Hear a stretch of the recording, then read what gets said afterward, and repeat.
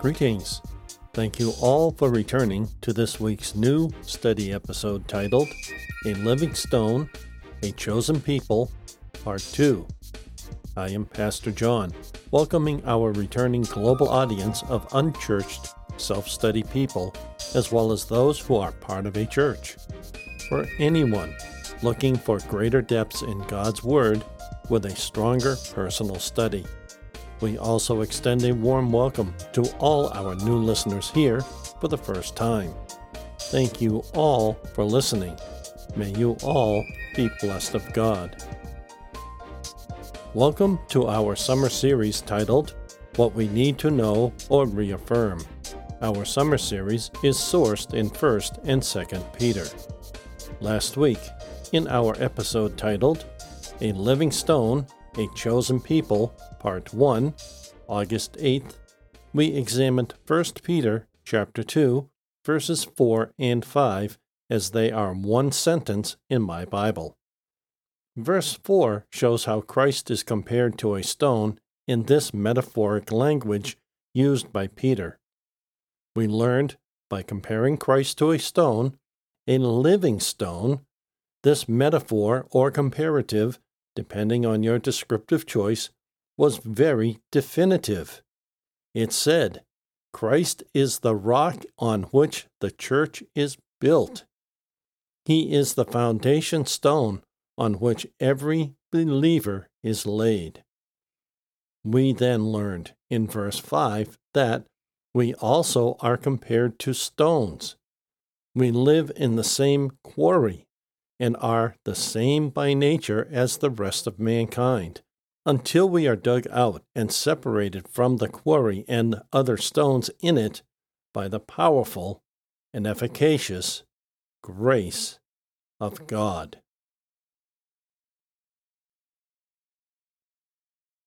We will continue studying in verse 6 of chapter 2 in the book of 1 Peter. Our passage reads, For it says in Scripture, Look, I lay in Zion a stone, a chosen and priceless cornerstone, and whoever believes in him will never be put to shame. So you who believe see his value, but for those who do not believe, the stone that the builders rejected has become the cornerstone, and a stumbling stone, and a rock to trip over. They stumble because they disobey the word, as they were destined to do. But you are a chosen race, a royal priesthood, a holy nation, a people of his own, so that you may proclaim the virtues of the one who called you out of darkness into his marvelous light. You once were not a people, but now you are God's people.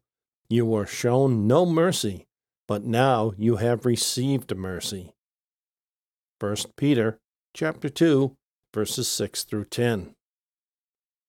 It should be noted in verse 6 that Peter is quoting when he said, Look, I lay in Zion a stone, a chosen and priceless cornerstone, and whoever believes in him will never be put to shame. We find this quoted statement in Isaiah. In Isaiah chapter 28, verse 16, Scripture reads, So, the Lord Jehovah says this, Behold, I place in Zion a stone for a foundation, a tried stone, a precious cornerstone, a sure foundation. He who believes shall not hurry. Hurry? What does Isaiah mean by that? To help, let's read that verse from Isaiah chapter 28 in a different version. Therefore, this is what the sovereign master, the Lord, says, Look, I am laying a stone in Zion, an approved stone, set in place as a precious cornerstone for the foundation. The one who maintains his faith will not panic. Panic? Panic over what? That sounds worse than hurry. Commentary gives us some good understanding what is being said here. Shall not make haste or be impatient for the fulfillment of this prophecy, but patiently wait for it, knowing that it is for an appointed time and will not tarry, and that God will hasten it in his own time, or will not make haste to lay any other foundation, being satisfied with this that is laid, nor make haste to a strange God, to another Savior, knowing there is salvation in him and in no other. The Targum is, shall not be moved when trouble comes, being founded upon this rock of ages, which is proof against all storms and tempests. From the New John Gill's exposition of the entire Bible. There it is, not to hurry or to panic, which is a form of impatience. When one panics, one tends to scramble to solve the issue causing the panic as expeditiously as is possible. Like a fire in a home kitchen stirs panic in the person seeing it, who immediately, without haste, seeks something to help them put the fire out before it engulfs the kitchen or even the home. This is what we are talking about here despite the descriptive wording used, haste or panic. Commentary made two really good points. Not to make haste or panic means not to be impatient for the fulfillment of those things spoken in the Bible about the times we live in and what we see in those times. This global pandemic is one such event. Notice, too, what commentary also said, shall not be moved when trouble comes. That means, in today's sense, that we are not panicked by a global pandemic. We are not moved into a state of fear by a global pandemic. We are not troubled by a global pandemic. Yes, we are saddened, even grieved by the loss of family, relatives, and friends, as this pandemic has no boundaries. This is not what Scripture is talking about by a pandemic troubling us by the loss of loved ones. Feeling such grief is not an inhuman or even ungodly response to what we experience in these last days, of which will be both joyful and saddening of many people. Remember, one can be sad at the loss of a loved one without being moved by fear and or trouble. I personally believe that it is the heart of this particular portion of Scripture here in 1 Peter chapter 2. To be clear, I wanted to address that right away to give understanding to what Scripture is saying. So often, this passage is interpreted in a wrong way. My intent was to give a more clear understanding. So, let's backtrack a bit now to cover the other aspects of this passage. In order to show what is the true foundation of hope and trust for security from death and hell, and to convince men of their vain and false confidence, as well as to comfort the people of God, such as truly feared him in Jerusalem, who, bearing the judgment denounced, might conclude that they were going to be cut off from being a nation, and that the family and kingdom of David would be at an end. And then, where was the promise of the Messiah? Wherefore, to relieve the minds of such, a promise of him is delivered out in the midst of a denunciation of judgment upon the wicked. Behold, I lay in Zion for a foundation a stone, which the Targum interprets of a king, and Jarchi of the King Messiah, who undoubtedly is meant, as is clear from Romans chapter 9, verse 33, and 1 Peter chapter 2, verse 6, and not Hezekiah, as Kimshi and others who was now king when the prophecy was made, and therefore cannot respect him, but Christ, who is frequently spoken of, under the simile of a stone, and may be compared to one for his usefulness in the spiritual building, being both foundation and cornerstone, and for his great strength and durableness.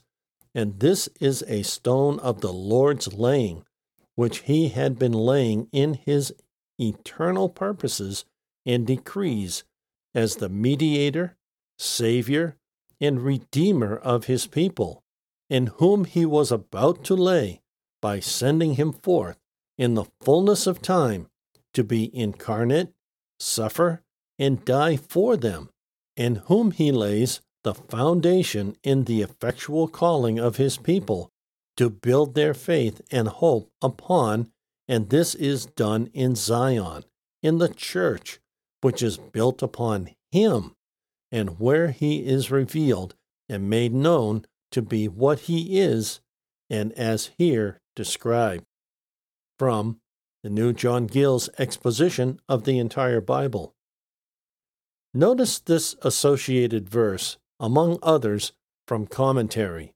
It reads, "You saw that a stone was cut from a mountain, but not by human hands. It smashed the iron, bronze, clay, silver, and gold into pieces. The great God has made known to the king what will occur in the future. The dream is certain, and its interpretation is reliable." From Daniel chapter 2, verse 45. Again, do you see the consistency of Scripture? Notice how this commentary passage that referred that verse we just read opened. It said, "In order to show what is the true foundation of hope and trust for security from death and hell, and to convince men of their vain and false confidence, as well as to confirm the people of God, such as truly feared him in Jerusalem, who, bearing the judgment denounced, might conclude that they were going to be cut off from being a nation, and that the family and kingdom of David would be at an end. And then, where was the promise of Messiah?" That commentary passage ends with a really good question. There are 4 thoughts expressed, separated by punctuation. This leads us to the conclusion that believers might conclude that they were going to be cut off from being a nation, and that the family and kingdom of David would be at an end. That thought certainly incites our commentary question. Then where was the promise of Messiah? Do you understand their logic here? Let's dig a bit deeper. Commentary said further, "I lay in Zion for a foundation a stone, which the Targum interprets of a king, and Zarki of the King Messiah, who undoubtedly is meant, as is clear from who is now king, when this prophecy was made, and therefore cannot respect him, but Christ, who is frequently spoken of, under the simile of a stone, and may be compared to one for his usefulness in the spiritual building, being both foundation and cornerstone, and for his great strength and durableness, and this is a stone of the Lord's laying, which he had been laying in his eternal purposes and decrees." Notice this point. Christ, who is frequently spoken of under the simile of a stone, and may be compared to one for his usefulness in the spiritual building, being both foundation and cornerstone, and for his great strength and durableness. We learned this last week. Do you see cohesiveness of Scripture, even when comparing the Old and New Testaments, as we did above. If for some reason you do not, you need to look into your Bible longer and deeper. I hope that incites the desire for you to learn more in what Scripture says. Now, let us look at the commentary associated with our verse in 1 Peter chapter 2, verse 6. It reads, "Wherefore also it is contained in the Scripture.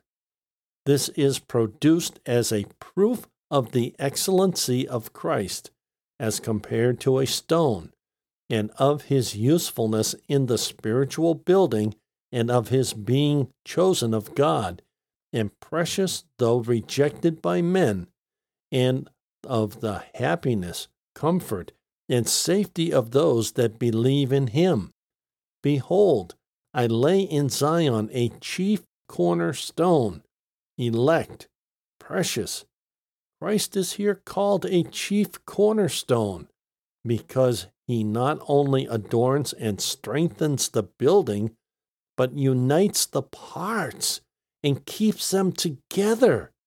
Even all the saints, Jews or Gentiles, in all ages and places, whether in heaven or earth, and he, as such, is chosen of God for that purpose, and is precious both to God and man on that account, and is a stone, not of men's laying, but of God's laying in his counsel, covenant, promises, and prophecies, in the mission of him into this world, and in the gospel ministry. The place where he is laid is in Zion, the gospel church, of which he is both the foundation and cornerstone. And this account is introduced with a behold, it being something very wonderful and worthy of attention, to which is added, he that believes on him shall not be confounded or ashamed of the foundation and cornerstone, Christ, nor of his faith in him, and he shall not be confounded by men or devils, neither in this world, nor in that to come. He shall have confidence before Christ, and not be ashamed at his coming. He shall be safe now, being laid on this stone, nor shall he be removed from it, or intimidated by any enemy, so as to flee from it, nor shall he make haste, as it is in Isaiah chapter 28, verse 16, to lay another foundation, and he shall be found upon this hereafter, so that his person and state will be safe, though many of his works may be burnt up. From the New John Gill's exposition of the entire Bible. Now, notice this from that commentary passage. He, meaning Christ, is chosen of God for that purpose, and is precious both to God and man on that account. He is a stone, not of men's laying, but of God's laying in his counsel, covenant, promises, and prophecies in the mission of him into this world and in the gospel ministry. The place where he is laid is in Zion, the gospel church, of which he is both the foundation and cornerstone. This account is introduced with a behold, it being something very wonderful and worthy of attention, to which is added, he that believes on him shall not be confounded or ashamed or hurried or in a state of panic. Can you see how this all fits? How we can mourn the loss of a family member, other relatives, or even friends, and yet have an inner peace and calm that seems to other people as unnatural. It is this unnatural peace and calm that passes all understanding that others will see in us and question. To those who are unsaved, it will make no common sense to them. They will wonder how one can be sorrowful because of the loss of a loved one, and yet there is this strange, to them, peace and calm of spirit in us because of Christ in us. Notice this last portion of commentary. He shall have confidence before Christ, and not be ashamed at his coming. He shall be safe now, being laid on this stone, nor shall he be removed from it, or intimidated by any enemy, so as to flee from it, nor shall he make haste. Notice, you cannot be removed if you are in Christ, meaning you cannot lose your salvation in him. Notice the descriptive language in this commentary passage. It is talking about those of us who are saved in Christ. We can read that commentary passage this way. We shall have confidence before Christ. We will not be ashamed when he comes again. We are safe now, even in a pandemic. We are laid on this cornerstone, and we shall not be removed from it. We will not be intimidated by any enemy. We will not flee from it either. Amen. Next week, we will examine further the second chapter of 1 Peter in our episode titled, A Living Stone, A Chosen People, Part 3. Play or download next week's episode where we will find greater definition of what a living stone is and who these chosen people are. Play or download next week's episode from one of our podcast hosts, or follow direct links to these platforms on our website under the podcast menu item. Details follow. All Bible quotes without a citation are from the New English Translation Free Version. Also, please check our show notes for links to our website and other information you would want to know. This study podcast is a wholly self-funded outreach presented by the Church of the Unchurched, currently an all-electronic Boston-based outreach uniting the community of lost, searching, lonely, and forgotten in Christ. We greatly appreciate serving our international audience. God bless you all. If you are visiting for the first time, welcome and God bless you. We look forward to the return of all our faithful listeners and new listeners. Thank you all so much. Please share our podcast with family, friends, and others you believe would find it a blessing. If you are unsaved, we truly hope you find God as well as receiving Him as Lord and Savior of your life. Please find a short link to our episode titles, How to Be Saved, at the bottom of any episode description. To learn more about us and who we are, give our episode titled, Introduction, About Us, Who We Are, a listen. In that episode, you will learn more about us, who we are reaching out to, our mission, vision, ministry, and more. Again, a short link to this episode is found at the bottom of any episode description. If you go to our internet homepage, under the podcast menu item, you can find many popular podcast platforms we are found on. So, you should be able to find us on a platform you like. We refresh our feeds with every weekly episode upload on Sundays, U.S. East Coast time zone. These sites update our feed within 24 hours of our refresh. Our website is located at this address, unchurched.site 123.me.